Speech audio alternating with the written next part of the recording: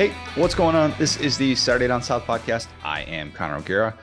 Will, Cake Week was wilder than anyone could have imagined. Connor, I just want to tell you real quick. Brittany's family's in town.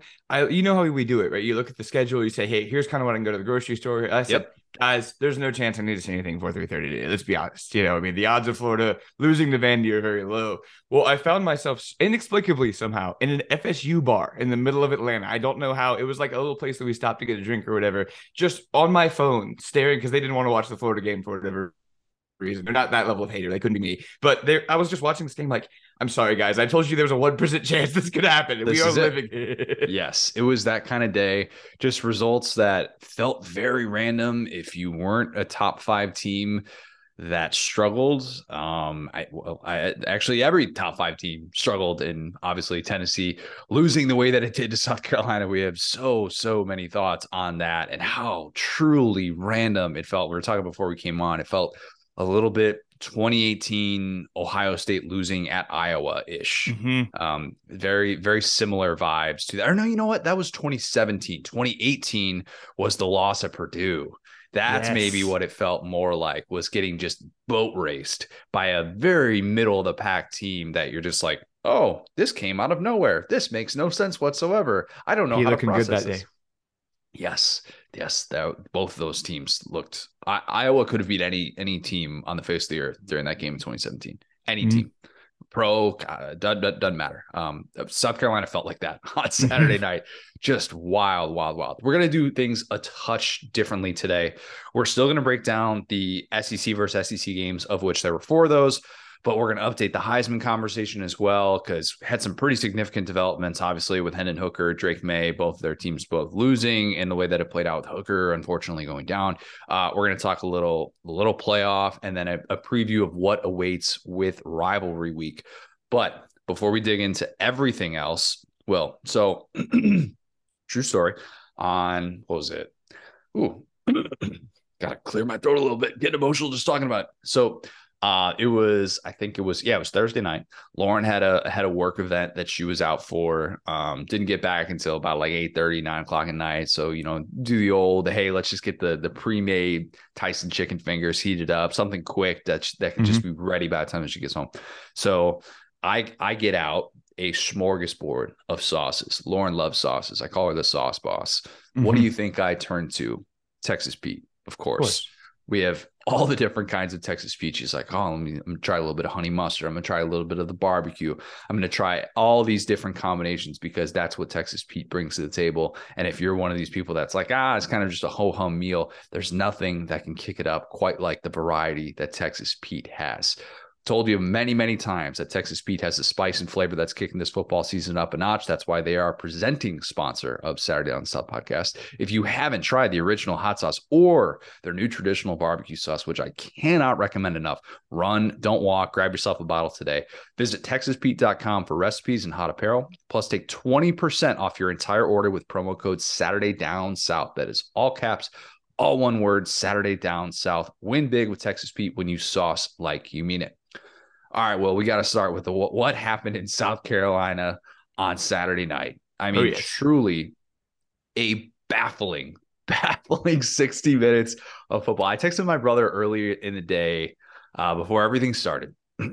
I said, nothing would say this sport is madness more than Kentucky beating Georgia.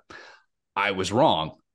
Nothing said this sport is madness more than what happened in Columbia on Saturday night at Williams-Brice Stadium. 63 points. What? Super Saiyan Marcus Satterfield. I kept waiting for the prank of Spurrier. Like, it was just going to be some elaborate Spurrier prank where they show, Marcus Satterfield's not really talking into a headset. It like, we were just going to find out that this was Spurrier, and it was some sort of undercover boss situation, and Spurrier was really behind all these plays the entire time, and maybe South Carolina players were going to take off their helmets and it was going to be Ohio State or something like that.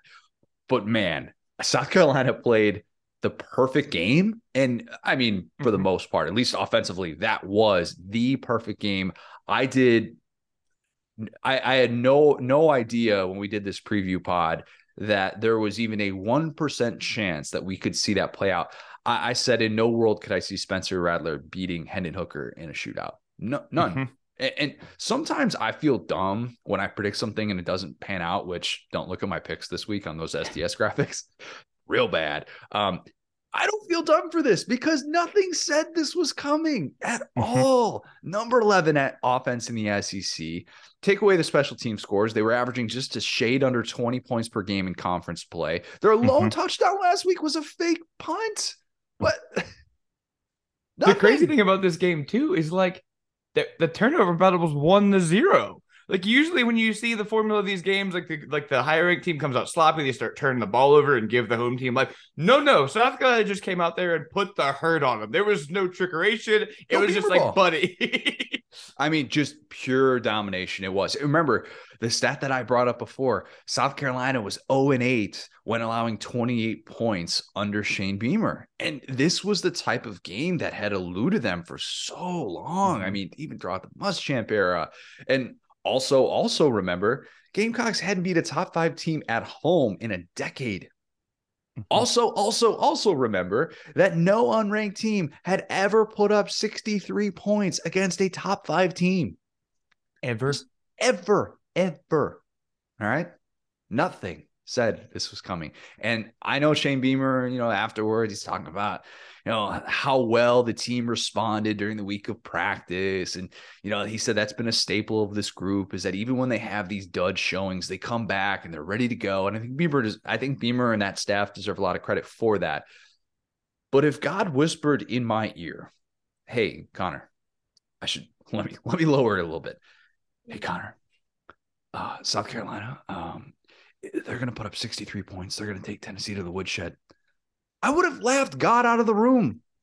That's your like, what is it, like Apostle Peter moment where it's like go on the podcast and say South Carolina is going to put up 63, and you're like, no, Lord, No. I cannot.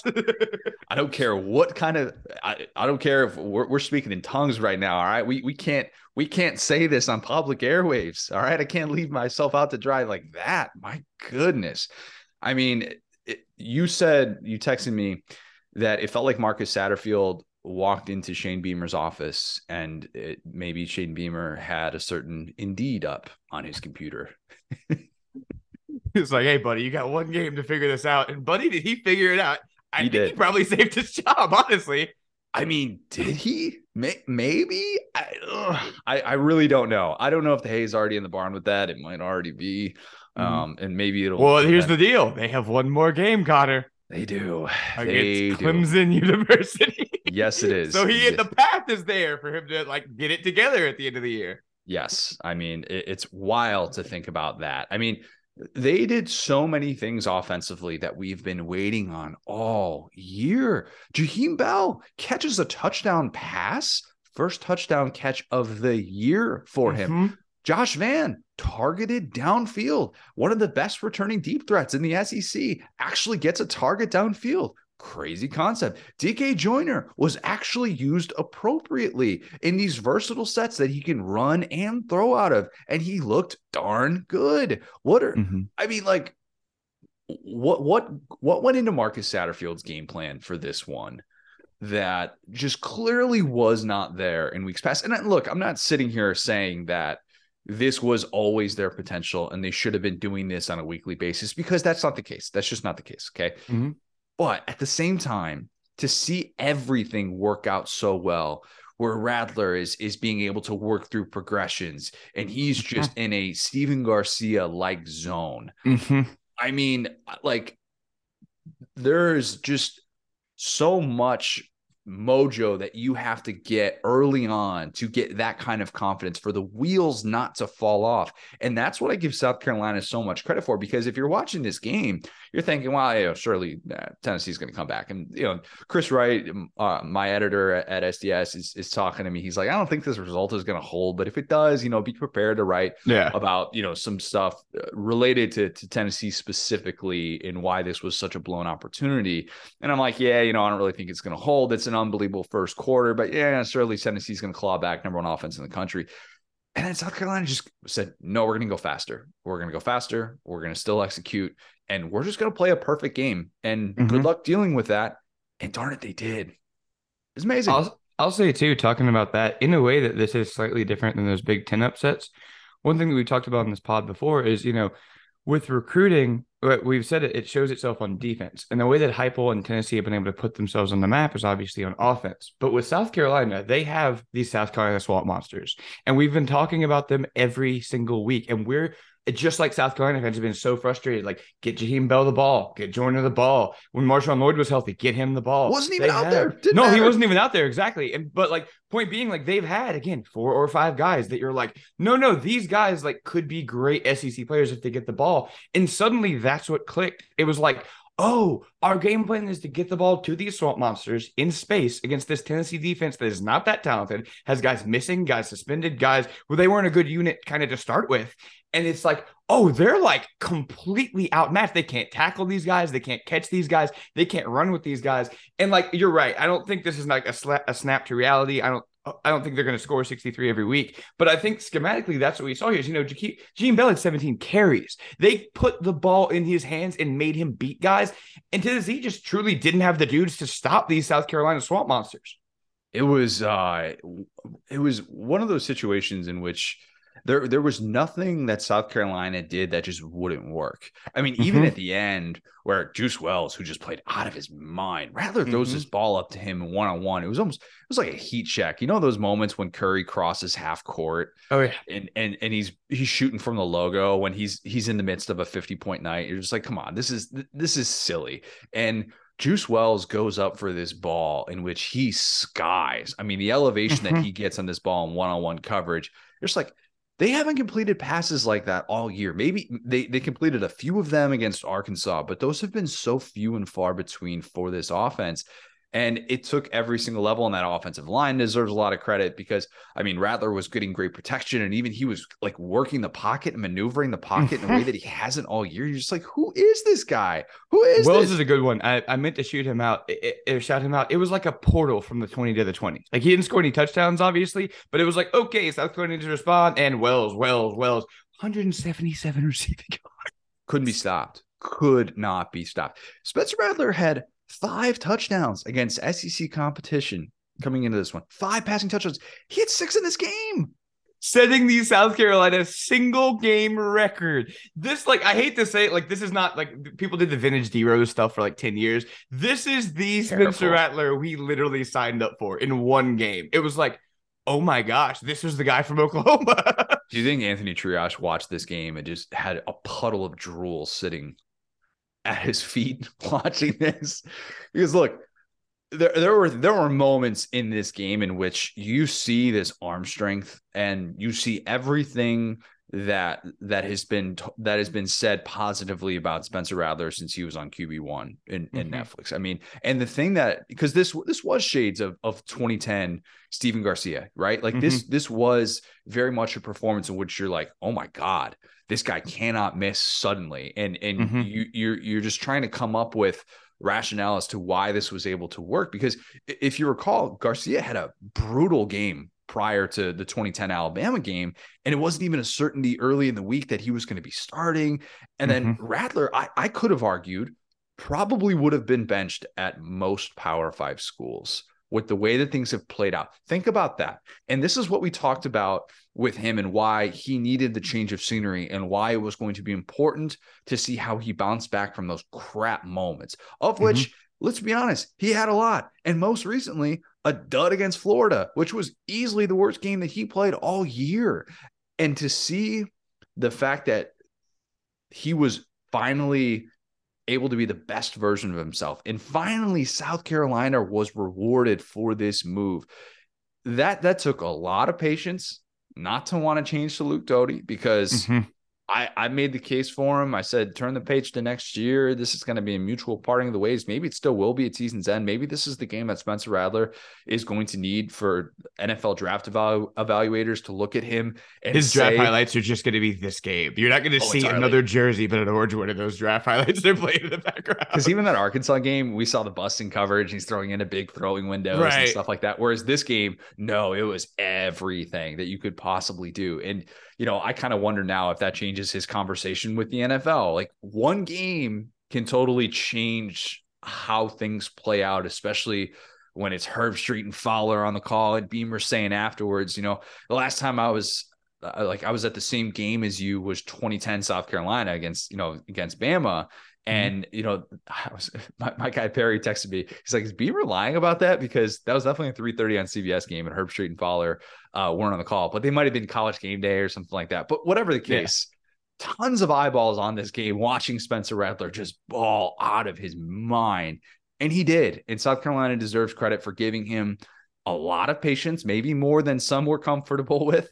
Mm-hmm. And it paid off in a big way. It's just a massive momentum shifting win for Beamer. And I know there are some South Carolina fans who have kind of grown upset with or upset's not the right word. They've grown tired with some of the post-game celebration. Act like you've been there before. And we talked about how genuine it kind of comes across. He's got his family there. Herbstreit even said it on the broadcast in the middle of the third quarter, fourth quarter. You could already picture what the post game is going to look like with Beamer, with his family there at his side. Shout out Holly Rowe for somehow finding Beamer in that sea of people. It's like, where's Waldo trying to find Beamer? Because they're all wearing the same color. Yeah, exactly. Beamer's not like a physically imposing guy; just kind of looks like everybody else, of course. But man, he deserved to soak in that win, and you could tell he was when the fans are behind him chanting "Beamer ball, Beamer ball." Oh, that was like a scene from a movie. It was cool. It just such a herky-jerky season for South Carolina. But man, they were blessed on Saturday night. That's the only way to say it. They were blessed. Simple as that. We got to talk about the Tennessee side of this. Yeah. Vols blew it. Yeah. Vols blew it. It's as simple as that. Don't blame officials. Don't blame Hooker's injury. I'll get to that in a sec, by the way. Don't blame the weird Jeremy Banks absence in this one where he was not available, but he was dressed. I don't know. They had a chance to win 2 games against bottom half SEC teams and potentially set up that Georgia rematch in the playoff without having to play in an SEC championship. And they blew it. I wrote for SDS why it doesn't feel like 98. It feels like a reminder that winning in this sport at the level that Tennessee is aspiring to win at is incredibly hard. And I say that despite how easy Alabama has made it look for the last 12, 14 years, and more recently Georgia, who has just made winning regular season games look like, oh, just wake up and do it, even though they kind of had to grind through things at Kentucky. Add in the 2019 LSU as well for a team that made it look easy. Rest in peace, those comps. They died. Well, what a good one, though, is 2018 LSU. I was just thinking about this. People like to pretend like that team came out of nowhere. They won a New Year's Six Bowl the year before that. And that just goes to your exact point that you don't come out of nowhere. You don't go from being a good team to a great team. You go from a good team to a very good team to a great team. And so I will say this very quickly. This is still a very impressive season out of Tennessee. Lots of people are dumping on Tennessee. Lots of fans of teams with way worse records than Tennessee are dumping on Tennessee right now. Tennessee is not dead. Josh Heupel is still their coach. It's just not how the sport works. I mean, other than a TCU who gets to beat up on nobody in the Big 12, you just don't get to go through the SEC undefeated in year 2 of a new head coach. Okay, so the examples and what a Tennessee fan probably and look, we were sipping the orange Kool-Aid as well, for sure. Oh yeah. 2007 Bama, the next year 2 is Saban. Obviously, they take that next step. They go to an SEC championship. They lose to Florida. We see that year 2 step after a very subpar year 1 Louisiana Monroe. Year 2, Kirby Smart. After 7-win regular season, they get the 8th win in the bowl game, go to a national championship. This year 2 rise that we have seen from certain programs. If I'm a Tennessee fan, I was telling myself all year, oh, Heupel is doing that. That is the exact type of of year one to year two, everything's coming together. We kind of have our guys to be able to execute this system. This is exactly the way that we drew it up. And what we're reminded of is it is the very, very small minority of college football programs that can take that next step and can truly handle everybody's best shot on a weekly basis and truly handle being a top 5 team. You even see Jalen Hyatt going on the Rich Eisen show, and he's kind of talking that smack, and you're just like, man, you got to act like you've been there before, because when you're the program that's only beat one AP top 5 team in the last 17 years, and you're the program that's only beat one top 10 team in the last decade plus, you have to act like you've been there before. And Tennessee, in my opinion, this wasn't anything other than lacking preparation and execution. That's a boring way to sum up a loss, but they were one step behind defensively all night. All night. They couldn't really get pressure on Rattler. Instead of sending a message on that first series, they let Rattler really settle into that game. And as it turned out, he did have that level in him, and he picked them apart. I mean, they just had guys getting way too much space off the line of scrimmage too. I was surprised that Tennessee was doing that, where like they would just have guys 10 yards, you know, like giving him a 10-yard cushion. Rattler's just like, oh, I'll take this 8 yards all day and no problem. We'll just keep driving. We're going to get in rhythm. And that was just not an issue whatsoever. I thought Tennessee did not send enough pressure. I thought, you know, they waited way too long with some of these delayed blitzes that worked out a little bit later with Beasley. But what Tennessee found out more than anything else is just how hard it is to get out of that kind of atmosphere alive when you're a top 5 team. Because that place, man, once they drowned out Rocky Top in the intro and they get Sandstorm going, that might have been the first sign that this was going to be a long night. And Tennessee fans, they travel well. They did whatever they could to possibly make that a subdued atmosphere. Nope. That was second to none. That place was rocking. I mean, even when you hear the sideline report and you know, Holly Rose trying to talk, and more times than not, you can actually feel like, all right, she's somewhat composed. You hear what she's saying. Even it felt like she was shouting in these moments just to be able to get a word in. And yeah, I mean, it's just different when you're the top 5 team with everything to lose, and you can't put forth that kind of effort and expect to win. Championship level teams, they can make adjustments instead of looking like the entire game is being played on their heels. Really, really disappointing. Just no other way to say it. Just a dud, absolute dud from Tennessee, and one that I did not think that they had in them. Yeah, I think, you know, another great Steve Spurrier quote, "We fooled you." Yeah, but I think, you know, this is the autopsy after, you know, the surprise incident. You know, nobody in America, like we talked about talking to Brad and those guys online, even the South Carolina fans did not see this coming. No. But so what we're doing here is we're posthumously trying to figure out what happened to Tennessee. So not going to say like, of course we saw this coming, but we're connecting these dots to your point. It's like it's a team that has played a little bit differently on the road. Not at LSU. I understand they whooped LSU on the road. I get it. But, you know, that just goes to show home field matters so much in the SEC. Talking about a South Carolina team that, and like I said, we were joking last week about like, I feel kind of frisky. I want to pick South Carolina against Florida. They go into the swamp and just get dominated. You see Florida go on the road to Vanderbilt and lose. And then you see Tennessee, you know, go on the road to that same South Carolina team and also get dominated. Transitive property is dead in college football. Oh yeah, totally dead. Don't even try and use it. Yeah. Oh no. I'm talking about home and away. I'm just talking about home and away. I'm talking about how teams look different at home and the road. And you talked about, you know, Tennessee dropped that video of the guy playing the banjo and the Tennessee guy dancing and Sandstorms playing from the banjo. And it's like, yeah, I mean, I hate to like, Beamer's like the type of guy that I buy into. I hate it. Maybe I'm a goof, and next year I'll look dumb. But we were on the train early, and you see the stuff that he's overcome. You know, with playing Zabulia at quarterback, and the way that he fought to, you know, the Mayo Bowl last year, which was a massive victory. We talked about going into this year how what were they, underdogs in 8 games this year? Something like that. It was a lot. It was definitely the majority of the games. Yeah, it was like you will need to win several upsets to make a bowl game. Now they're sitting here one of the most impressive 7-4s in the country simply because those upsets have come at great times for them. They've been at, and you know, you talk about A&M is kind of falling off a cliff. I get it, but you got to think about the games in the moment. And it's like when they need to answer that call against Kentucky, against A&M, now against Tennessee. And if you want to call all those teams frauds, I guess you can.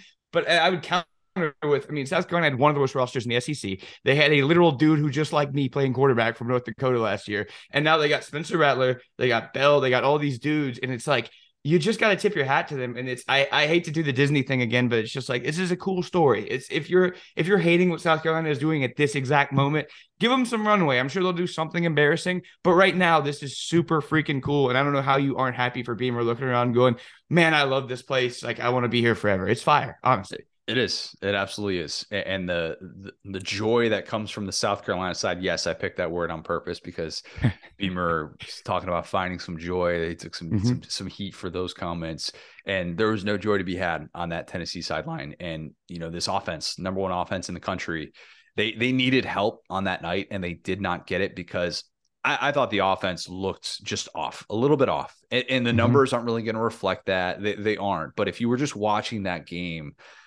even the throws over the middle that Hooker makes in his sleep were not there. And it felt a little bit like Georgia all over again with those deep shots not being there. And he was just kind of off. And even the TD pass to Brew McCoy, it was tipped at the line of scrimmage. I mean, it was that kind of the throw that he had on fourth down to Tillman, the fade where he picked on Cam Smith of all people and made that play happen was like the best high degree of difficulty NFL throw of the night. But speaking of Cam Smith, excellent move on their part to say, hey, we know that he has very rarely covered the slot. 19.7% of his snaps were against the slot this year. We talked about that coming into this one, but we're just going to let him basically shadow Jalen Hyatt the entire time.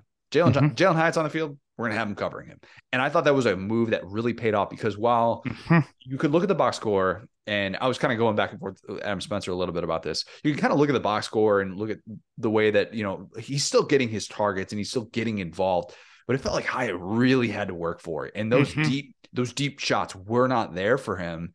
And that's because Cam Smith is really good and Hooker was a little off. And the combination of those two things took away their best, most consistent offense that we've seen throughout the year. And I think that just kind of speaks to the frustration of what Tennessee went through, and seeing Hooker go down, it sucked. It did. He runs with this sort of herky-jerky style where his legs are oddly straight. So I don't know about you. Watching him, I'm always waiting for him to get up slowly. I don't know. That there's something about it that just feels like he's going to get hurt or he's going to have some sort of leg injury. I don't know what it is. I can't explain it. He runs a bit like Jameis. When in the NFL, when Jameis would kind of take off and his arms would start moving and everything, he's more mobile than Jameis, but he's slow. Like, it's not like he's some dynamic. We've talked about it before. So yeah, sometimes it's like he's doing some extra stuff to kind of create that separation. Yeah. Sometimes it can get, Yeah. It was just weird. And it sucked that it happened on that play the way that it did. It felt, and it's not an exact comp, but a little bit Matt Corral-ish, the way that it kind of ended like that. You're like, really? That's how it ends for this guy. I mean, it's such a bummer. And like Corral, I think Hooker was one of those great 2-year starters who set the standard for the high-powered offense that their coach runs. And all future quarterbacks are going to be compared to him. I don't think we'll see Hooker be a round 1 or a round 2 guy because of the scheme, the fact that he's going to be 25 going through the pre-draft process. But I do just naturally find myself rooting for him, knowing his story, knowing what he persevered through. And I thought it was just a bummer to see things pan out the way that it did for him. I don't think Hooker in this offense should be taken for granted. I don't. Here's the good news for Tennessee fans. We need a spin zone for them. They need it right now badly. If I had told any Tennessee fan in August, hey, they're going to be 9-2 with wins against Florida, win against Alabama, College game day is going to be in the house for both of those. All right. You're going to have a Heisman contender at quarterback. They would have, if I told them all those things, they would have said, really? Sign me up. Let's go. That's great. And this kind of falls in line with I had Tennessee projected at 9-3 in the preseason. I felt like I was as high on the Vols as anybody. And we'll wait to talk about Vandy and the way that could play out. But 10-2 and going to a New Year's Six Bowl potentially, and having a chance for an 11-win season in year 2 of the Josh Heupel era. We'll wait and see kind of the way that this plays out. As of this recording, we don't know the significance of Hooker's injury. It did not look good, of course. The non-contact always makes you kind of worry. But, man, I find myself looking at this offense and thinking, that Josh Heupel is going to crush the transfer portal. I think that seeing the way that it played out with Hooker and Bru McCoy, remember, that's a key part of this. Somebody who is immensely talented as the former 5-star who transfers and then just instantly brings a key presence to that receiver room. We know that NIL is set up well at Tennessee. The NIL and the recruiting stuff is not going to be an issue there. So you're going to have top-notch talent coming through that door. But yeah, it couldn't have been a worse day for Tennessee fans, and it couldn't have been a better day for South Carolina fans. Oh, yeah. I want to say real quick, if there was one thing that we were right about, it was exactly that DB matchup and the fact that, like we said it in the pregame, it's like, well, Tennessee has 3 good receivers. Tennessee has 3 good receivers. South Carolina has 2 good DBs. And it's like they picked their poison and chose to shut down Hyatt. I think that was a really smart move by them. Tillman 8. Tillman's a beast. He's going to be a great player on Sundays, but 2 of those 3 guys does not get going. And that was kind of the difference in this game. And other ones is that all you have is Tillman. It's not enough. Going to your point, yeah, I think this has been still a great season for Tennessee. And I know that this is a sad way to end it. And it's not over yet. Obviously, things could happen from here that could change that, obviously. But I think that, it goes to, you talk about those 2 examples with Alabama and Georgia. Well, Nick Saban's Nick Saban at the end of the day. Like, Nick Saban's done a lot of things that no one has ever done before. And I think with Kirby, there were not as many cobwebs to shake off there. Mark Richt was a great coach. He obviously he was the last good Miami coach too. And so they had a struggling season. For Kirby was a first-time head coach, but there weren't as many cobwebs to shake off. You talk about beating Alabama for the first time in 15 years. That's something that didn't feel exactly like a fluke. That's something to hang your hat on. You know what I'm saying? So that's great. And to your point about Hooker, very, very sad that he's a guy. We've been hen dogs, and I hope we get to watch him play again. I understand if he decides to kind of check out, given his age and the resume he's put together, he's done enough to get drafted. Although I will say there was a spin zone, and we'll talk about this in a week. Heard a great nickname, Connor, for Joe Milton. Bazooka Joe. That's good. Where'd you get that from? That was just on Tennessee Twitter. I was hanging out there last night. But we get to see Bazooka Joe versus a hot Vandy team, which could be a sneaky fun game. Anyway, Joe Milton's going to be the starter next year probably too. Oh, yeah.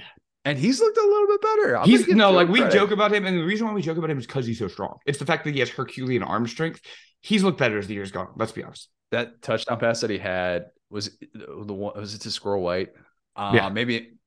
Yeah, I'm blanking on who it was to, but where he's just drifting kind of to his left. He's just 60 yards downfield. Like, it's nothing. You're talking about last game?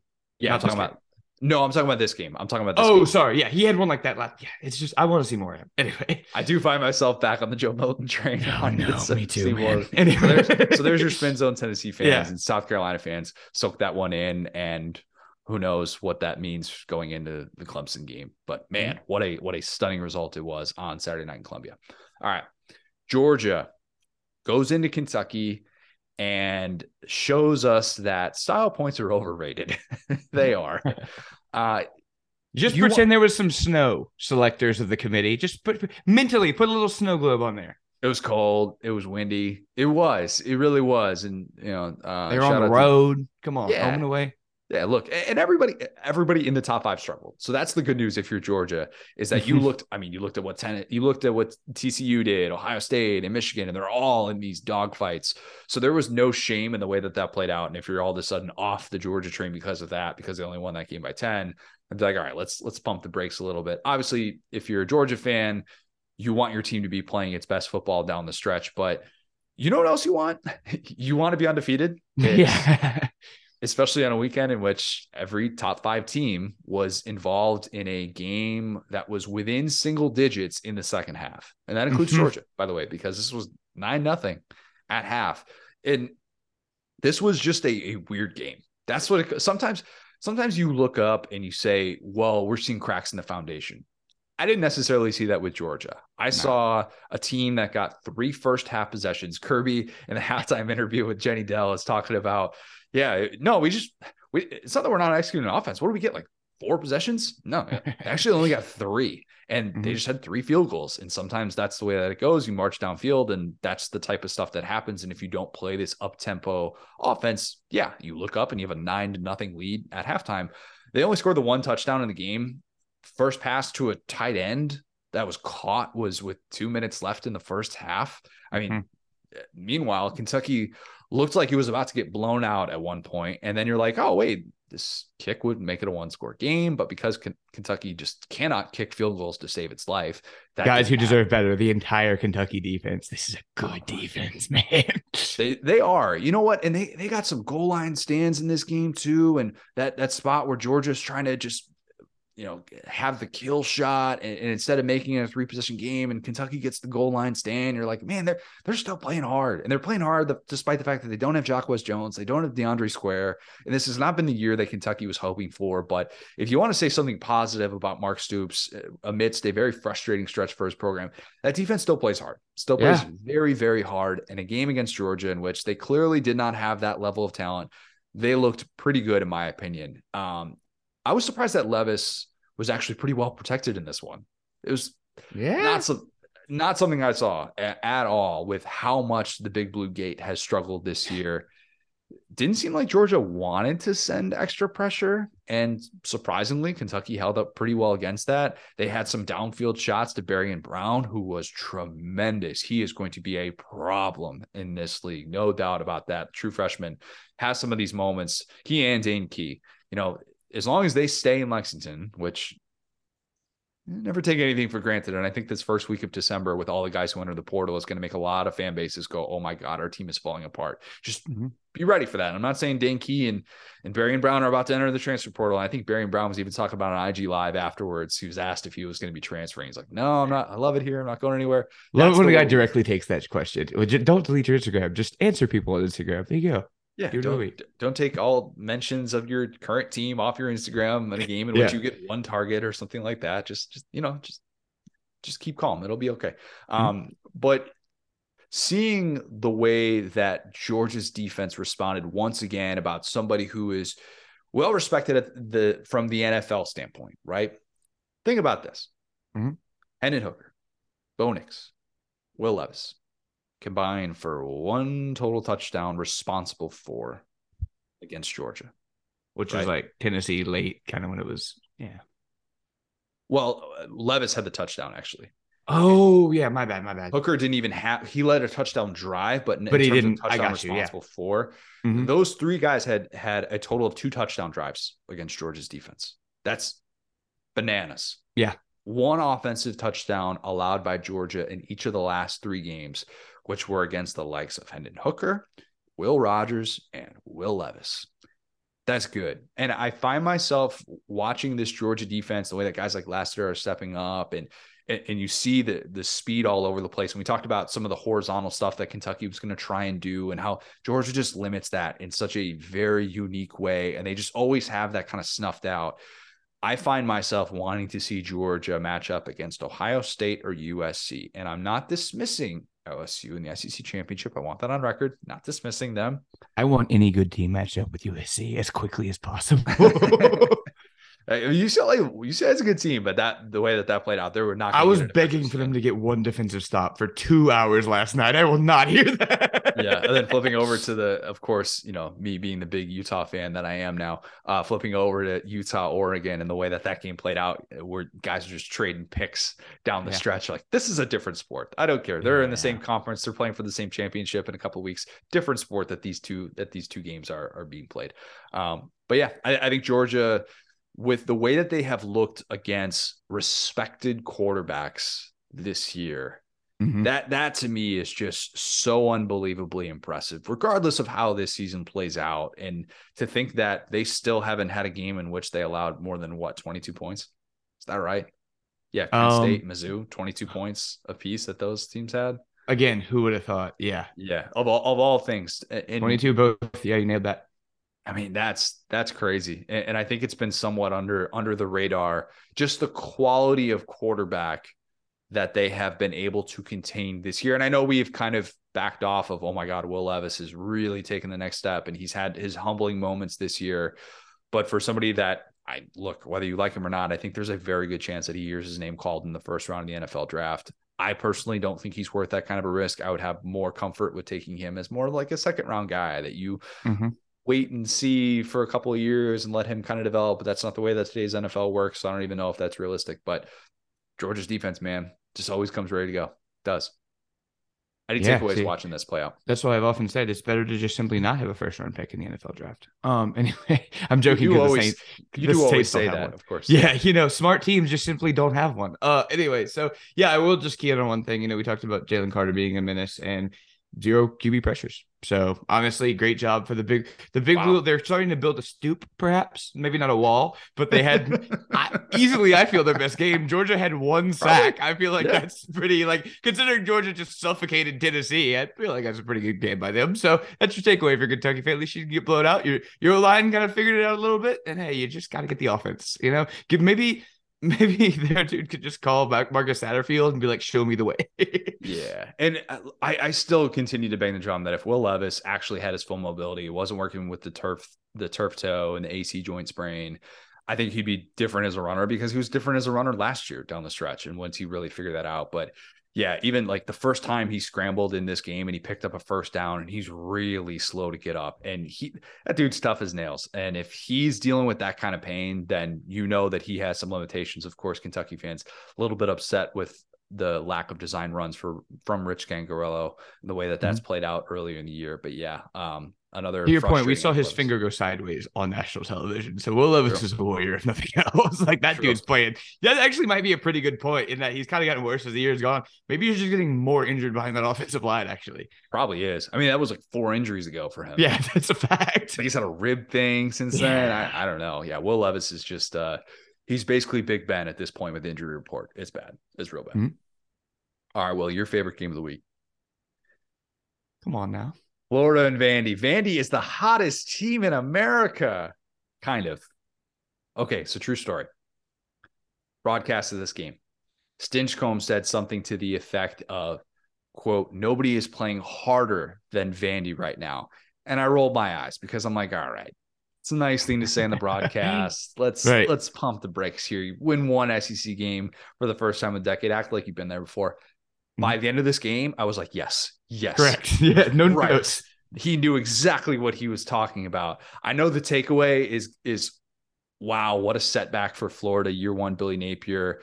But Vandy outrushed the Gators 175-45 in this game. That was a statement from them in the trenches. And if you tell me that Florida was the better team because it outgained Vandy 445-283, I would say you might be Dan Mullen. Okay?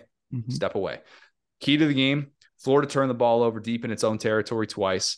Once was a weird tipped interception that was somehow caught. The other was Florida's horribly misplayed punt that Vandy's long snapper recovered in the end zone, because if you don't have your long snapper recovering fumbles for touchdowns, what are you even doing?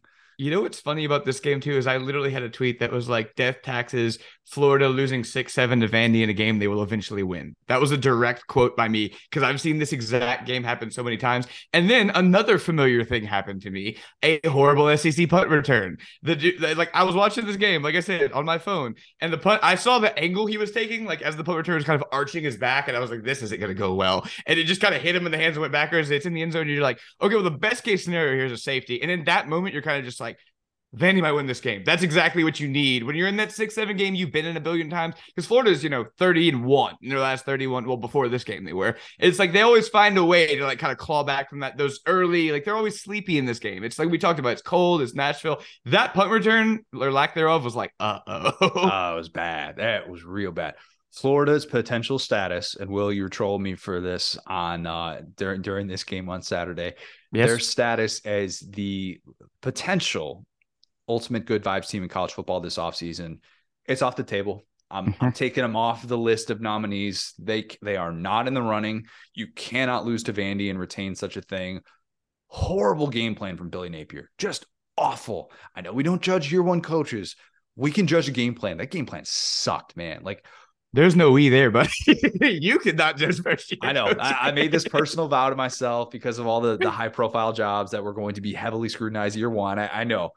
Mm-hmm. That game plan was terrible, and Florida fans know it. They do. You can be the biggest Napier apologist and say that was baffling. Why they did not lean on that ground game more after the momentum that they've been building there was so frustrating to watch. There's no game, and unless he was injured, I just didn't know about it. Trevor Etienne only gets 4 carries. 4 carries for 9 yards in this game. Even Montreal Johnson is barely given double-digit carries. Florida would run on 3rd and 8. And you're thinking they would say on the broadcast, oh, you run a play like that to set up a potential 4th down attempt. And then they would attempt a long field goal. You're like, what? You have Anthony Richardson playing the best football of his career, and you're not going to put the ball in his hands in this spot. Like, what is going on? It was just a weird, sloppy, totally undisciplined game plan from Florida. Florida trailed for the final 40 minutes and 50 seconds to Vandy. Let that sink in. That's bad, man. That's not being prepared. That's not executing. Don't tell me it was just because of the Ventrell Miller targeting ejection and all that stuff. Like they were struggling well before that. All right. Say of that what you will, but man, just a terrible, could not see that coming type of day from Billy Napier. And look, we'll probably disagree on the long-term potential of what I think Billy Napier is, because I don't think this necessarily is like some sign that they're going to be doomed for failure. But that was, I don't think they're doomed for failure. I just think it's very, very funny. I want to be clear about that. Go ahead. Okay. Well, saw a couple of good spin zones out of this one. Saw a lot of the refs wanted Vandy to win. That one's funny. In all kinds of weather tweeted, this win was actually good. I knew I was going to see this win is actually good from that fan base, because they were like, well, you see, as a recruiter, all you have to do is go into a guy's home, put on the tape of that and say, you could start here. Fine. The issue with this, I think from the beginning, is that we need to be real and honest about this Florida team. And I think the issue with Florida over the last 10 years, and we've talked about it, is that their highs have been super duper high. And so we've seen that they have the ability to be this program. And I remember when both jobs were up, like before this one, and I was like, I do think Florida's a little bit better of a job than LSU. I think things have changed since then. I think there's been enough years of this to just kind of what's going on. But the thing that I want to stress here is that something that I've noticed in college football, and I'm going to talk about Miami right now, because we can all dump on Miami without blaming anyone. Miami fans, whenever they fired Manny, were like, okay, well, everything was Manny's fault. This is easy. We got to get Manny out of here. Once we get Manny out of here, it's whatever. Okay. We don't do a good enough job giving coaches credit for the things they did well. So when you think about, this has only happened twice in the history of Florida football, that Florida has lost to Kentucky, Tennessee, and Vandy in the same season. The other time was in 1955. That was the Dwight Eisenhower administration. There it is. Yes. Who was president in 1955 is one of my tabs right now. So I just want to say, you have to be real about exactly where you're at. And that's why I got on you about the good vibes thing, is I don't necessarily blame Florida fans. I think that Florida fans aren't real about it, but it's because they've been allowed to exist in this ethos where they're a little bit better than they actually are. And they, you string together almost beating Tennessee, hanging with these okay teams, beating Utah, which feels like it happened in the Twilight Zone somehow. And that was a real thing that happened. And when that happened, I was like, maybe we're a little bit wrong. Everything since then has kind of gone one way. So when I say you got to pick a story about a team, okay, this is not 2016 with Kirby Smart, where, we talked about that previously. It's not 2007 with Nick Saban in the first year. This is the transfer portal era, okay? So you have Josh Heupel. You have Shane Beamer. You have Brian Kelly in your conference going in and fixing some of these issues. So we either need to say, Florida has this horrible roster and it's unfair to ask them to compete, because I saw people saying, oh, well, once we get recruiting figured out, we'll win this game. My brother, if you need to have a decided talent advantage to beat Vanderbilt University, you do not have it figured out. I'm here to tell you right now. If you need to go into that game and think, oh, well, we have 4 and 5 stars, so we should win this game. No. You should be better at Vanderbilt University at everything. That is basically an Ivy League school. So that's all I'm going with that, is that we have to be in the middle. We can't be doom and gloom. We can't be, oh my gosh, Florida is the good vibes team. They're going to figure it out. Both elements are present in this team, and it makes it the most fascinating team in the SEC, because you could tell me Florida is, I'm not going to say 10-2, but maybe like a respectable 9-3 next year. You could tell me this exact same thing happens again next year, and either way, I would believe you. And let me tell you why. Vanderbilt, to your point, dominated that game. Okay. There was not a point when Vanderbilt got up 2 scores that I thought Florida could win that game, because they have an offense from a conference that is not the SEC. You could fill in whatever conference you want to. I won't. But you watch this offense move the ball down the field 5 yards at a time. Dink and dunk, to your point about, okay, This offense is set up to go forward on fourth down. That's why you get 4 and 5 yards at a time. Okay. Because it's 4th and 1. So you get that 4th and 1 and you just keep getting 4 and 5 yards at a time. But when you have something go wrong, you look and you go, well, if Anthony Richardson doesn't hit a wide open guy who's running downfield, this offense literally cannot come from behind because they are this dink and dunk team and they're not running the football. So the whole point of running that scheme is to run the football, do play action, go forward on fourth down. They did none of that today. To your point about their best running back is probably Etienne. You found this guy. This is one of your guys. There's not these Dan Mullen bad apples that lost all these games. Put him in, use him. So that's my only takeaway with that is just that, like, you got to be real with where you're at. You got to be real with your team. And I think that this was actually a great measuring stick here because coming off that South Carolina team, they were not that good. They're not that good enough to beat South Carolina that bad. Are they bad enough to lose to Vandy like this again? I don't think so. I picked them to win. I joked about it. I thought I planned my day to not watch this game. Okay. So, like, I'm not going to sit here and tell you I thought Vandy was going to beat Florida because I believe Florida was way better than Vandy schematically, talent wise. So you need to pick, whoever is listening to this, pick a story of what this Florida team is now that you've seen this many games and stick to it. Don't on one hand tell me, okay, well, Billy's turning everything around. We have all this staff. Everything's going to be totally different. Okay, well, then you should be able to scheme Vandy or out scheme Vandy. But if your answer is, okay, we're not talented enough to compete, so you shouldn't hand us, like, doing something bad for the second time since 1955 is okay because our roster is so bad, then it's like, dude, you got like 6 months to figure that out. So pick one. That's my only point. I think the biggest area of concern was the fact that Florida, coming off of its best win of the year, not most impressive because obviously the Utah win. Oh, yeah. Most impressive. That Utah win, I still think is the best. That was a very good win. Yeah. Okay, so what's the best way to phrase this? Their best all 3 phases win of the year. Fair. Okay. Most complete win of the year. Most complete win. Yeah. So that happens, and then to have this kind of response shows you, okay, your coach is still figuring out how to manage those expectations. We praised Napier coming into this year. At least I think one of the things working in his favor is the fact that he's kind of this even-keeled guy, and he's from the Saban tree, and he's learned from Dabo of how to build a program and kind of how to be this steady presence and to preach patience all the time. But in terms of managing expectations, you had a team that should have won that football game and should have been able to continue on this trajectory that they've been on the last couple of weeks. And instead, you run into, oh, well, our defensive line doesn't really look like it can get off a block, and we can't stop this Vandy ground game. And we, a week removed from looking like we were world beaters, are in this place. And I think that's what South Carolina, or rather Florida, is trying to still work through. And Billy Napier has struggled with leaning into who this team really is, which is what we've been talking about for a while, is they shouldn't be throwing the ball probably more than 15 times. Now, when you're trailing for 40 minutes and 50 seconds, I realize game flow kind of gets away from you a little bit. You feel like you got to make that time up. I get that. But Florida still feels like a team that has an identity that's sitting right there, and they're not willing to really lean into it. And you see some of the lack of trust in those third down spots, and why I think they have struggled. And they were like, 4 for 15 on third down in this game. That's rough. That's really rough. So all those things I think are worth criticizing Florida for, and they have a steep uphill climb, in my opinion, year 2 to be a team that is truly respected and thought of as a potential threat in this division, especially with the way that Tennessee has taken that next step. So that's the Florida side. Can I shout out Vandy for a second here? Because yes, absolutely. First win against Florida in Nashville since 1988. The what administration, Will? Jimmy Carter? No, 1988. Come on. Oh, is that Reagan? That was Reagan. Yeah. There we go. Okay. Jimmy Carter was a classic one-term dude.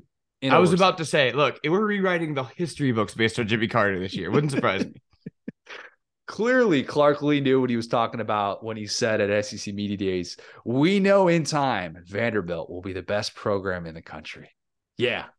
As stupid as it sounds, I've kind of been on Clark Lee this whole time. That was like, and I've said it a couple of times, but it's like, you have to live in such a dystopian reality to make players win at Vanderbilt. You need a guy like that who just doesn't see reality. That's just like, yeah, we're going to beat Florida, whatever. Like, we're the best team in America. I'm voting for us to win the SEC this year. Love it.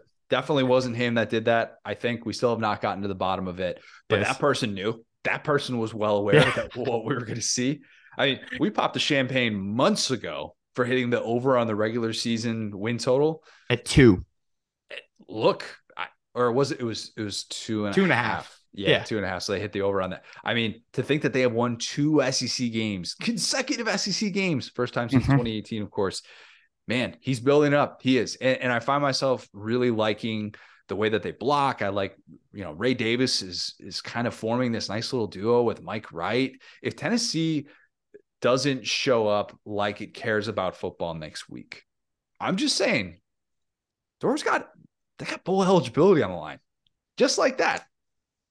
You know what's really chaotic? If you look at these 2 teams' SEC wins, right? So Florida got lucky enough to play the 3 worst teams in the SEC, and now they have gone 1-2 or 2-1 in those games because they played A&M with half of their roster. So if you look at Vandy's SEC wins, they have beaten Kentucky and Florida. And if you look at Florida's SEC wins, they beat A&M, Mizzou, and South Carolina. And it's like, if you kind of take that A&M win out of there because they are horrible and all had the flu, it's like, Vandy's wins are kind of almost better. Well, here's the question we need to be asking. Does Vandy have a chance to be the ultimate good vibes team in college football this offseason? If they beat Tennessee. I think Clark Lee is allergic to good vibes. You're smiling over there? Is that a name and a number on your jersey? What did I tell you to do? No, I didn't tell you to do that. Get that off. You guys there. on Insta Snap in the locker room? Yeah. I'm just saying, Vandy's playing good football. They finally look like an SEC team in the trenches, and that's always been what's holding this team back. And meanwhile, Florida, this is a very, very tough setback. And if you tell yourself, well, Kirby Smart did this in year 1, that is lose to Vandy. It's not so the Chad Morris. Do not kid yourself. It literally, this is a completely different sport than that was. Yeah. But nonetheless, another surprising game in the SEC on just a weird cake week. I almost said cupcake week. It was no. This was like one of those, like, is it cake things where you cut into the cake and it's like a protein bar. It's like, this was a very filling cake. It was. I will say really quick, shout out to the Brian Kelly coaching tree. Clark Lee. Good point. Mike Elko. How about Mike Elko as well? Wow, coming up that Brian Kelly coaching tree. Marcus Freeman. Notre Dame. The Brian Kelly coaching. In like 3 years, that coaching tree has gone from a stump to like a beautiful redwood. Really. Who else am I forgetting here? Denbrock?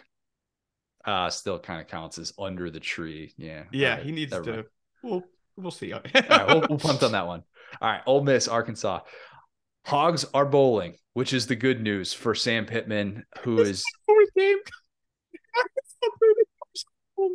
What happened? I didn't hear anything but a Will laugh on that. I literally did not get one word of what you said. I'm sorry. I said this is our 4th game, and Arkansas blew the doors off of Ole Miss in cupcake. We were cake week. This is an insane week of football. It was. It truly was. In this game, if you just looked at the final score, you would say kind of similar to last year. It was a little bit of a shootout. Was not the case though, because Arkansas led 42-6 in this game. Remember what we said coming into this one? Who wants to tackle more? Who wants to be there? Cold, really good running backs, up-tempo scheme. If you don't want to tackle, this is not the place to be on Saturday night. And Connor, have you seen the LeBron memes where it's like, I actually knew that like this was going to happen? That was me when I saw Sam Pittman running out through the smoke at Arkansas stadium. I was like, oh, Sam Pittman came to play. He looks like a WWE wrestler. Change the pick. Yes, immediately. Picked Ole Miss when this one. No, Arkansas. I'll be on the record. I did not change the pick. I still thought Ole Miss, but I don't want to give myself any credit here. But I was like, he really loves this cold. He's built for the climate. He's got that look in his eye. Yes, this felt like Sam Pittman weather, and his team definitely played like it, at least for the majority of the game, until the defense decided that everything was fine, and then they allowed 2 different guys to hit 200 yards. Zach Evans and Quinshon Judkins both hit 200 yards in this game, which was wild. But obviously, when you fall behind 42-6 in your Ole Miss, that's not part of the plan when you have a ground heavy attack. Sometimes you just kind of wonder about the mentality when the conditions are going to not necessarily be peak SEC weather. And I guess for some, if you're Jake Moody, the Michigan kicker, who was talking about this isn't the SEC, you got to be able, oh my goodness, going to make kicks.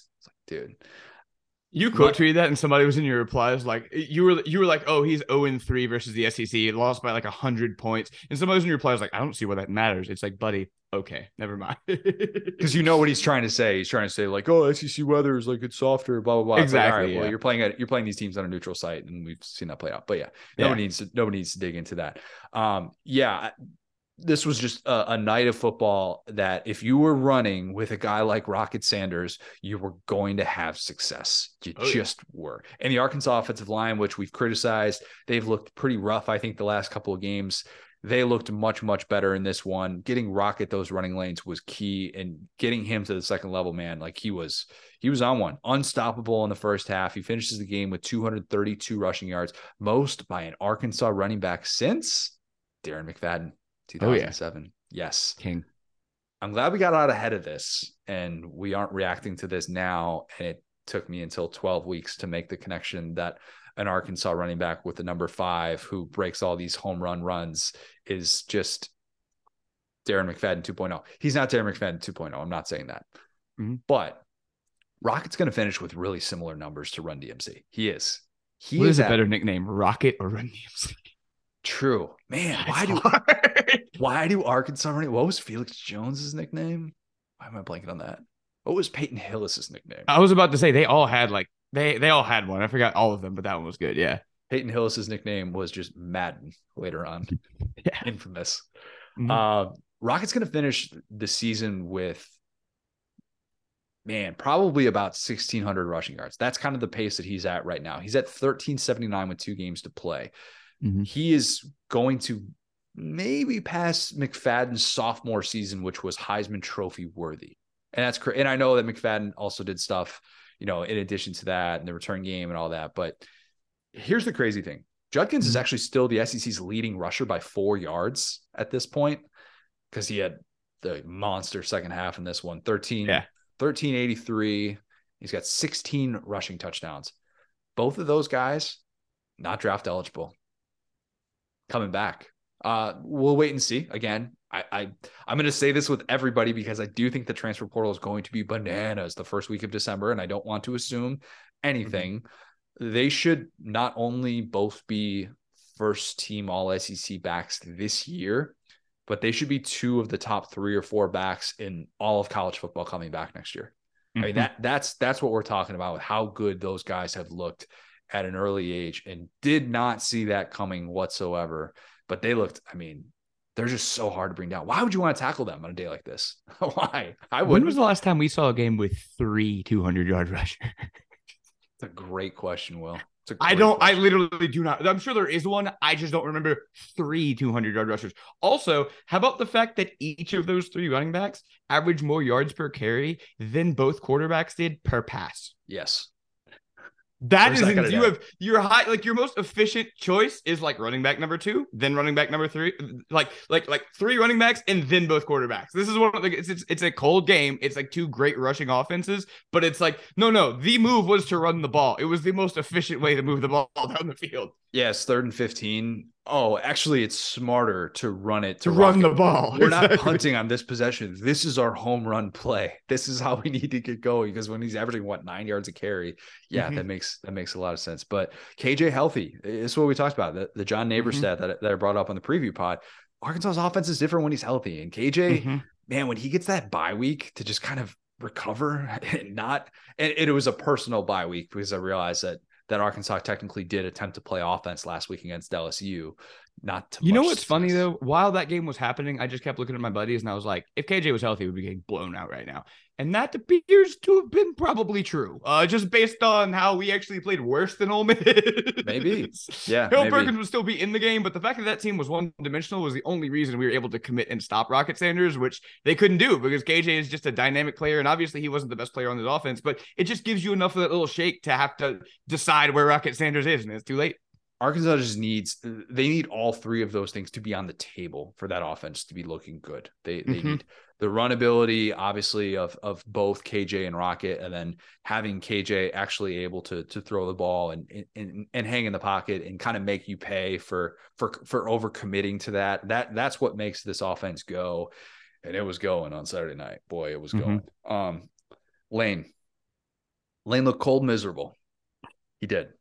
And I felt bad for him because that's not a guy that's probably spent a whole lot of time in weather like that in recent memory. It talks about how he's living his best life in Boca Raton at FAU.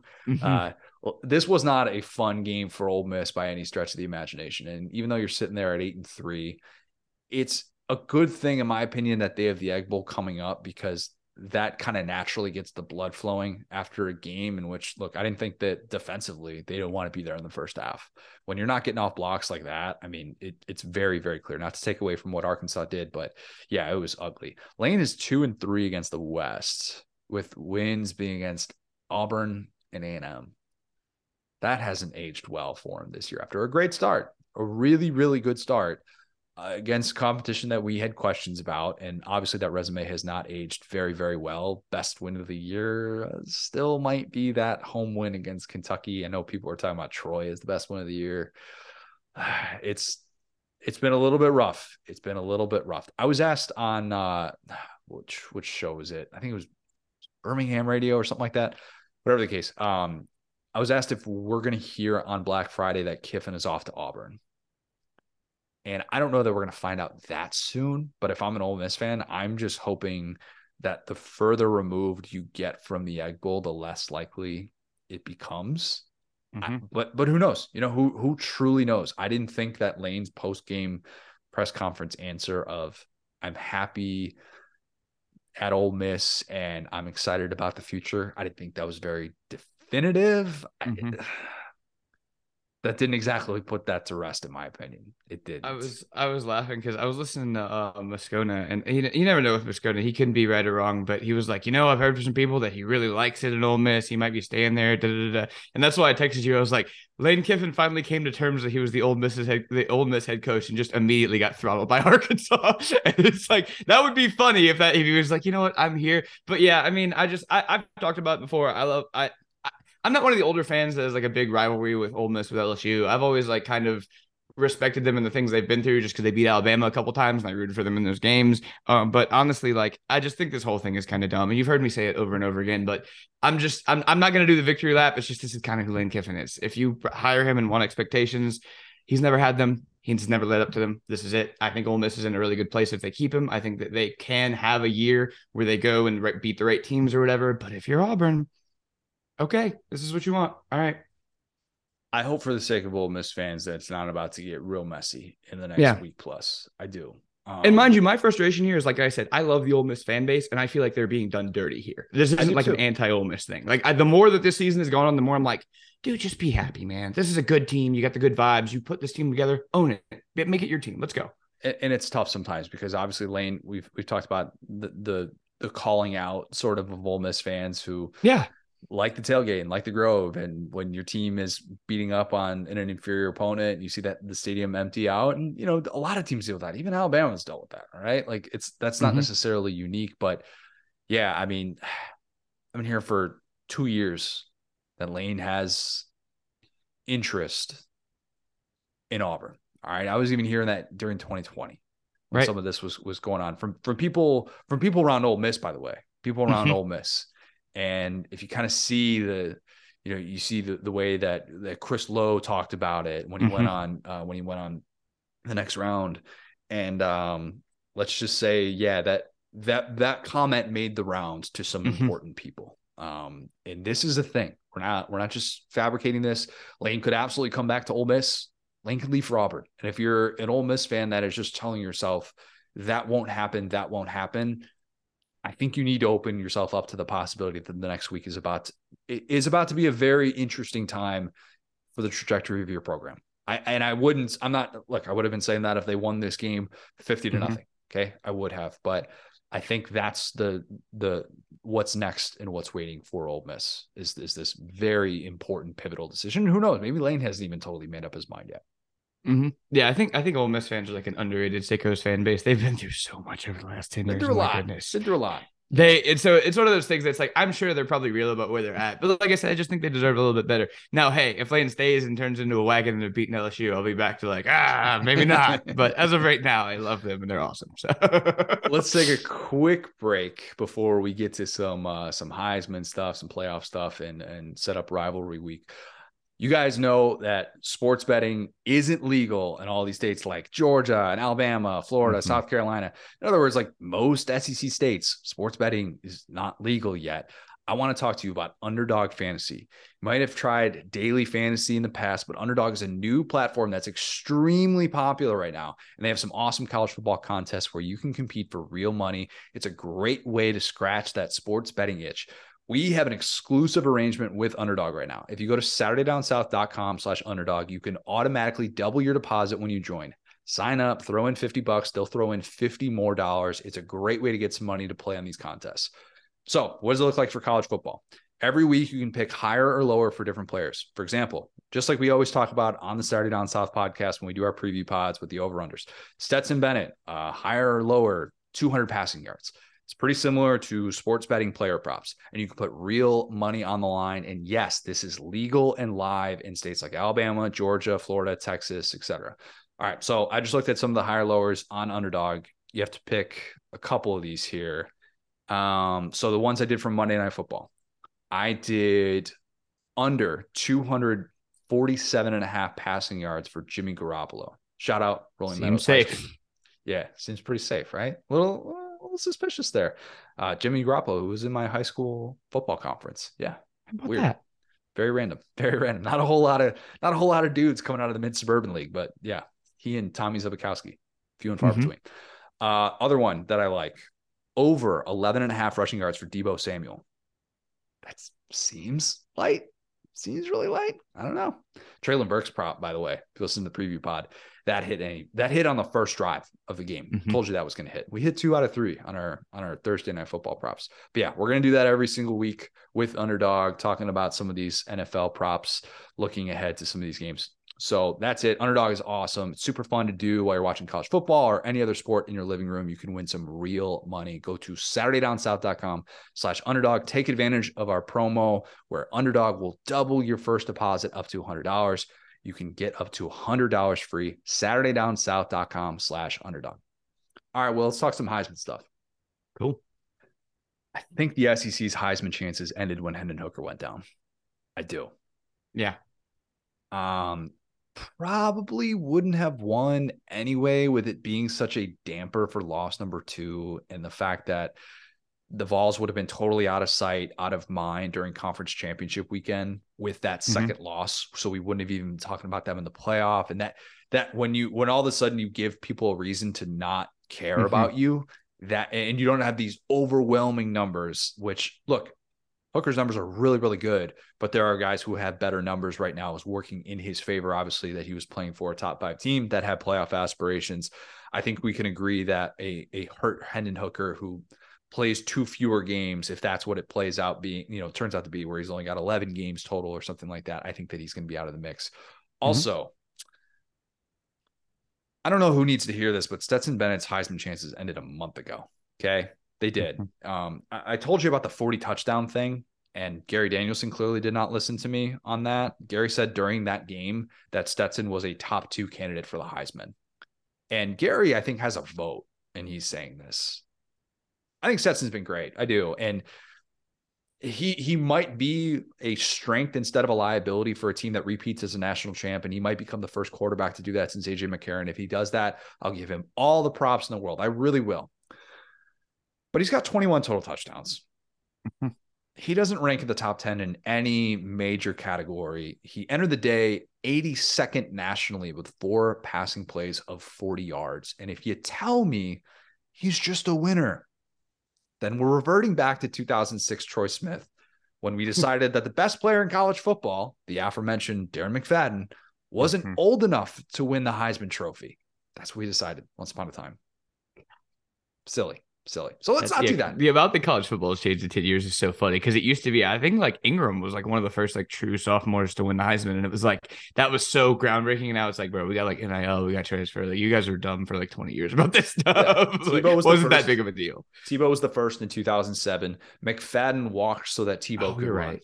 Yeah, you're absolutely. But he also had like a national championship and like was a part of that team. So it was like he had been there for 2 years. Yeah, exactly. And that certainly helps. And again, if you're banging the drum for Stetson as a legitimate Heisman candidate, like Georgia fans, is he a top 2 player on your team? Is he? Jalen Carter, Brock Bowers, probably better than him. I think he's third at best. So look, I'm not trying to dog Stetson here or anything like that, but he would not get my vote. I don't think he's going to be in New York. I think that statistically, he just hasn't necessarily had the season that you're talking about for the most prestigious award in college football. You could say he's been really good and he's risen above expectations, but there's a difference between that and saying that he's been the best individual player in college football. So who would get my vote? Even after the loss, I know it was a loss. I might still go Drake May because he's been ridiculous. He's been very, very good. We're all addicted to something. For me, I like food. For you, you like UNC quarterbacks, and that's okay. All right. I was a big Sam Howell guy. You're right. You were. We're not going to talk about the first one out of respect to you. All right. But yeah, whatever. It happens. I'm talking about Trubisky. not Sam Howell. Oh, whoa. Let's back up on that. No. I was down on Trubisky from the jump, and that terrified me. No. That was not somebody. Mitch Trubisky was not a Connor All Bang the Drum team member. Okay. Good that we cleared the record of that. Okay. And I'll say this. I have been kind of, I don't want to say anti-Caleb Williams, but I've been like, let's see what he does against quality defenses. I kept bringing up the stat in the offseason about how much he has struggled against top 70 defenses.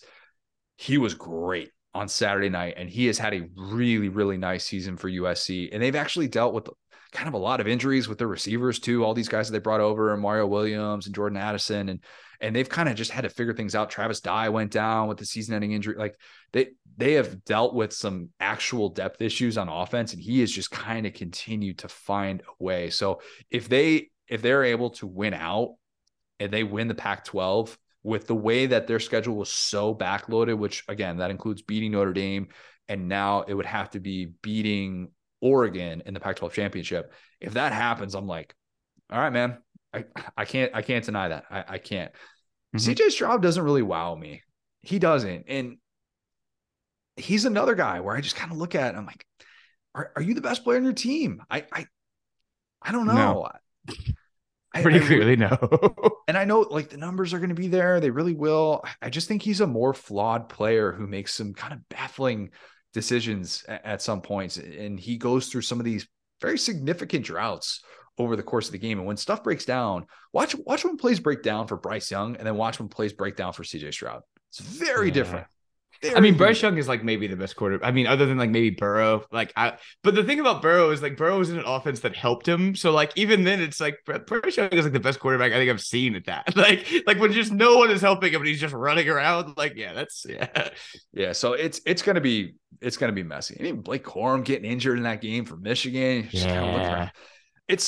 Look, I hate to be that guy because I don't like to speak in too many generalities here. Mm-hmm. It's going to be kind of a down year for the Heisman. A little bit of a down year. Okay. I think it's fair. And that's fine. That's fine. It could end up being a really entertaining playoff in which maybe we're going to get 3 awesome games. Again, I don't bank on that, but maybe if that were to happen, who knows? That would be a lot of fun, but just not necessarily a vintage year for the Heisman Trophy in which we're seeing an unprecedented Devontae Smith or Joe Burrow put up these records. Or even last year, I mean, people talked about being a down year for the Heisman, and I'm still looking at Bryce Young and some of the things that he's doing in a game thinking, man, if you think it's just boring that Bryce Young is winning the Heisman, you're just not watching him play football. But yeah, I think it'll end up being a little bit of not necessarily the Heisman ceremony that has this unbelievable once in a generation talent season type thing. And I'm not just saying that because it looks like the SEC is going to miss out on the Heisman Trophy for the first time since 2018.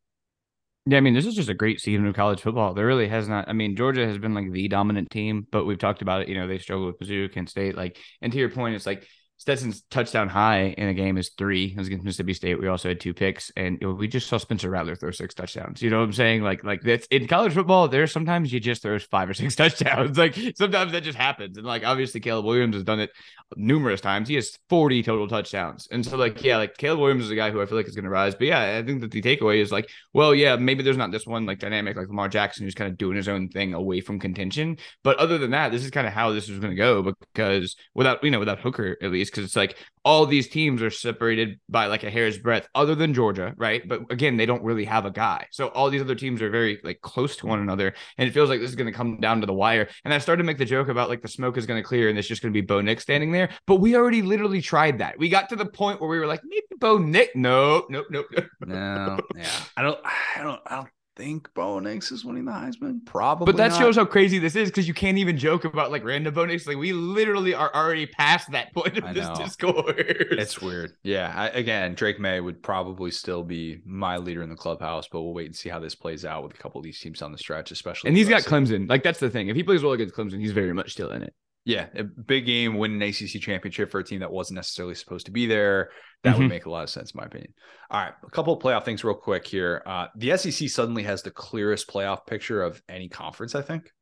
Weird thing to say. Yeah, very weird.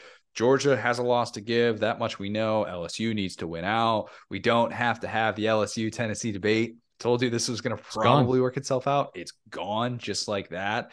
The Tennessee thing, and I hate to say it, is a version of ball don't lie, because it's like you didn't win your division. You're still trying to make an argument that you should be there. Now there's no argument. Sometimes these things just work themselves out. They usually work themselves out. And again, I would still push back on that and say that Tennessee would have had the argument, obviously, but now losing the way that they did against South Carolina, that's not going to happen. So the list of teams that have a chance to make the playoff, and again, just chance.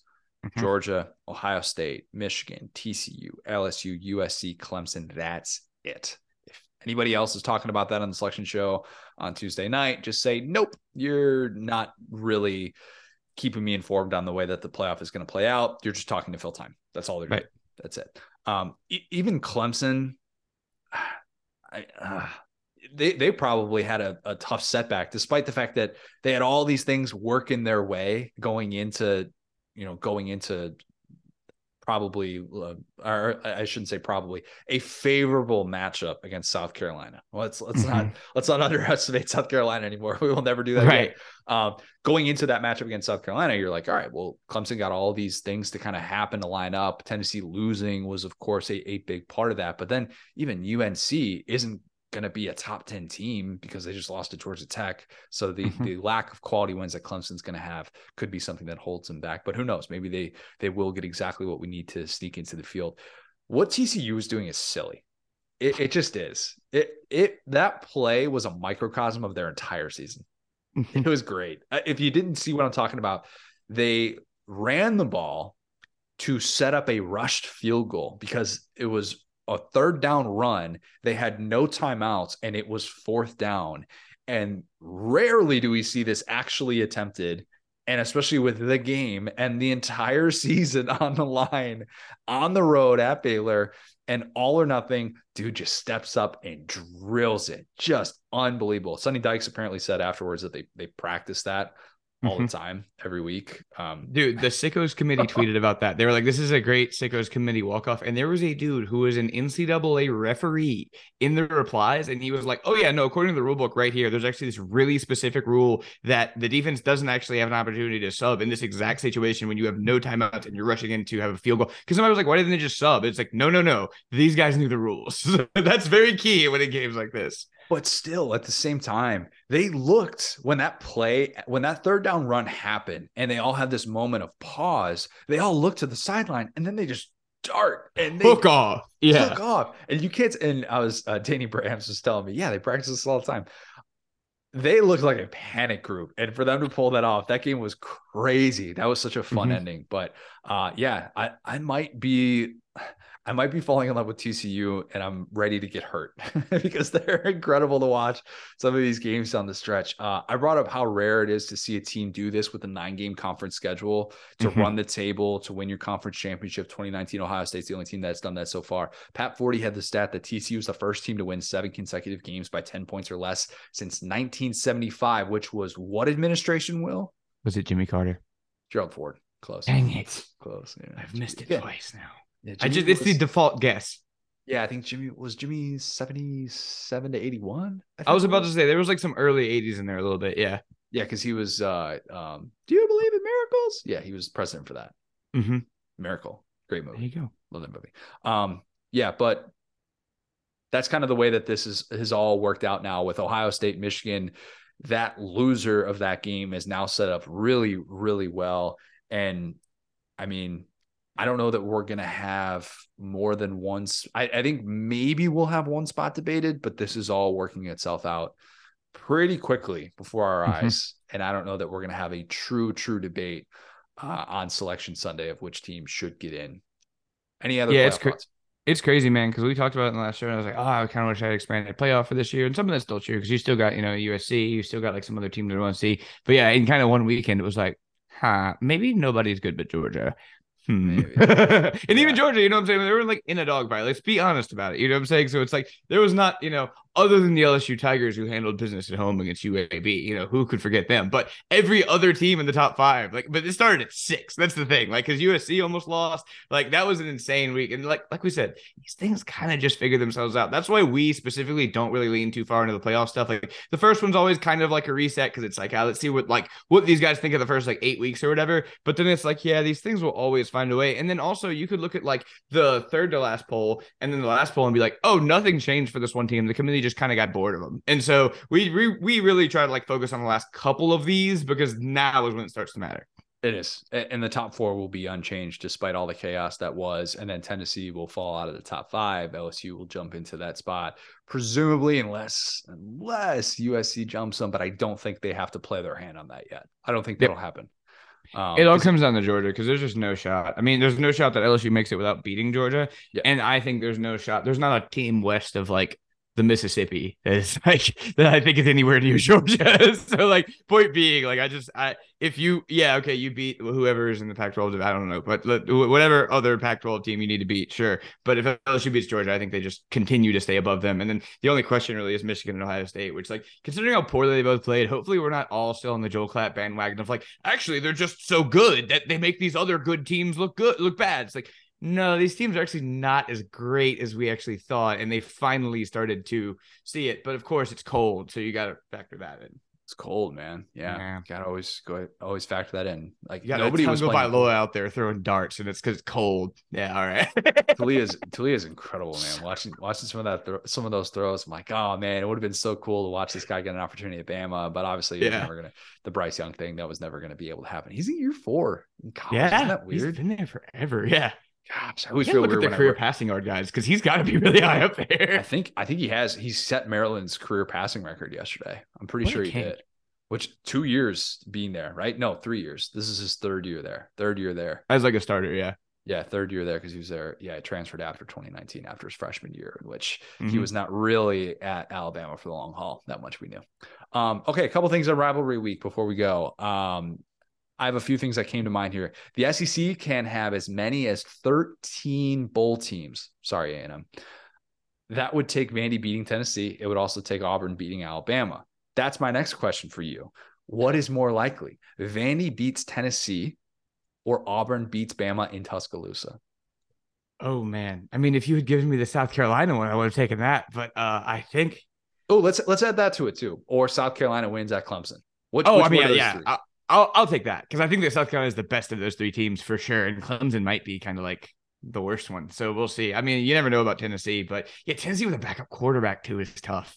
Because I mean, it's just weird because Auburn, we were talking about the coordinators fighting for their jobs in Alabama, and they did not look good in that first half. I don't know what's going to happen with that, but anyway, yeah, I would take Clemson. I would take South Carolina first. I still feel like this is going to come back to haunt me. I feel like I would take South Carolina first. I feel like I would have to take Vandy second and then Auburn third simply because of Hendon Hooker. I need you guys to understand if he comes out like the Undertaker, it'd be a totally different game. Yes. And we like Bazooka Joe. We really do. But considering how he's very fun. Objectively, of what you think of Bazooka Joe. Now that I'm calling him that, I must be a fan. That's just how it's gonna work. But we like him. But there's just such you have a guy who was favored to win the Heisman for most of the year, and you have a guy whose job he took. So it's just different. And so Vandy, coming off of this Florida win and the Kentucky win, I just feel like they're fighting for bowl eligibility. Your point, it's just this is the game that Tennessee usually loses. And it's funny because I started to joke about that remember in 2016, they had almost this exact same thing happen. They were amazing. They lost a couple, and then it was South Carolina, Vandy. Oh no. Yeah. I might just blindly pick all 3 dogs to cover the spread in those games. Oh, Makes sense. at that point, you got to. It's like, it's vibes. Like you got to root for that on the weekend, right? Weird Iron Bowl, by the way. First time since 2007 that there will not be a one-loss team playing in this game. Isn't that crazy? That both teams will have multiple losses? Because Bama, I mean, 2010, obviously you have the comeback, and then 2013, kick six, even 2019, because Bama only had one loss. They had the LSU loss, and that was it before that. And then Mac had the 2 pick sixes in that game. But yeah, it's just kind of weird the way that this rivalry is setting up. And to see Cadillac as a coach in this game is going to be cool. Potentially last college games for Bryce Young and Will Anderson. That's something to keep in mind. Thank goodness. So, I love those guys. I hope they make lots of money and provide generational wealth for their family. I just don't like playing against them. Yeah, no, bummer. But probably last college games for a lot of these guys. Tank Bigsby, Will Levis, maybe. Tank Bigsby, I would have wrapped myself up in ice like Kobe about 6 weeks ago. So the fact that he's still out there playing, good for Tank, man. He looked great. Man. He does. When Tank gets a free running lane and he gets to scamper into the end zone like he did on Saturday night, you just see this exhale with him of, oh my God, I don't have 8 defenders just mauling me right now. He just looks like somebody who's like a dog that's been had the leash taken off and just gets to run around the backyard and just go crazy and enjoy it. I love seeing Tank like that. He has the zoomies. Don't let Tank get the zoomies. He gets scary. But no, to your point, that's a really freaking good point. And we need to key on this again in the future, because you talk about the Marcus Satterfield thing. When football is the best is when lads are just having fun. When the lads are just out there having fun, when they're not thinking too hard, when they're in me, I'm an LSU fan. I think of the 2019 team. They're out there taunting people. They're throwing long touchdown passes. It's fundamentally a kid's game. And so the more fun your team has is correlated to not only vibes, but also winning. And so to the point about Auburn, that's why Cadillac has been so impactful, because you take a guy like Tank that has been just so he's like a shelter dog. It was like, don't just stop yelling at me. This isn't my fault. We're losing all these games. I don't know. I'm so good. I don't know what's going on. And you just see him get open and say, living his best life. Yes. Love to see it. I love the Egg Bowl. I believe Black Friday also, which I realize the Egg Bowl is Thursday, it gets to shine on its own. But Black Friday is the single most underrated day on the college football slate. It always is. To me, it is second to none. Have you seen the slate this year? It's really, really good for Black Friday. Let me read this to you. Arkansas at Mizzou, Florida at Florida State. That's a new addition, which I realize that there are some purists that are very upset about that. As a fan of Black Friday, I don't necessarily hate that at all. Baylor at Texas, NC State at UNC, Nebraska at Iowa, which is always going to be that touchdown game, right? Oh boy, yeah. They were in that game with Minnesota. That was awesome. Iowa. I watched. It was embarrassing amount of that. Anyway, Iowa can still win the Big Ten West. That's crazy. Just crazy. Tulane at Cincinnati. Another good one too. That's gonna be a big one. Yeah, gonna be an excellent slate on Friday though. Here's something to put a bow on everything. I need your guidance here. As the co-chair of the Good Vibes Committee. Okay. Talked about Vandy. Vandy is now a nominee for the ultimate Good Vibes team in college football this offseason. Can South Carolina reclaim the ultimate Good Vibes team title if they beat Clemson and they win a bowl game? Or are they going to be off the list if they make a change at offensive coordinator? Does that make them kind of exempt from this? Okay, so good point. So hopium. Okay, there's nothing that'll bring some hopium like changing your coordinators. Like I said, I've talked about this before. As an LSU fan, LSU would change that offensive coordinator about every year and a half, and every time I was like, this is the guy. He's the spread guy. He's going to spread out all these 5-star wide receivers. Okay. And so I still think it's South Carolina. I think that they could split those two games. I think if they lose to Clemson and win their bowl game, they're in there. I think if they beat Clemson and lose their bowl game, they're in there. They just can't go 0-2.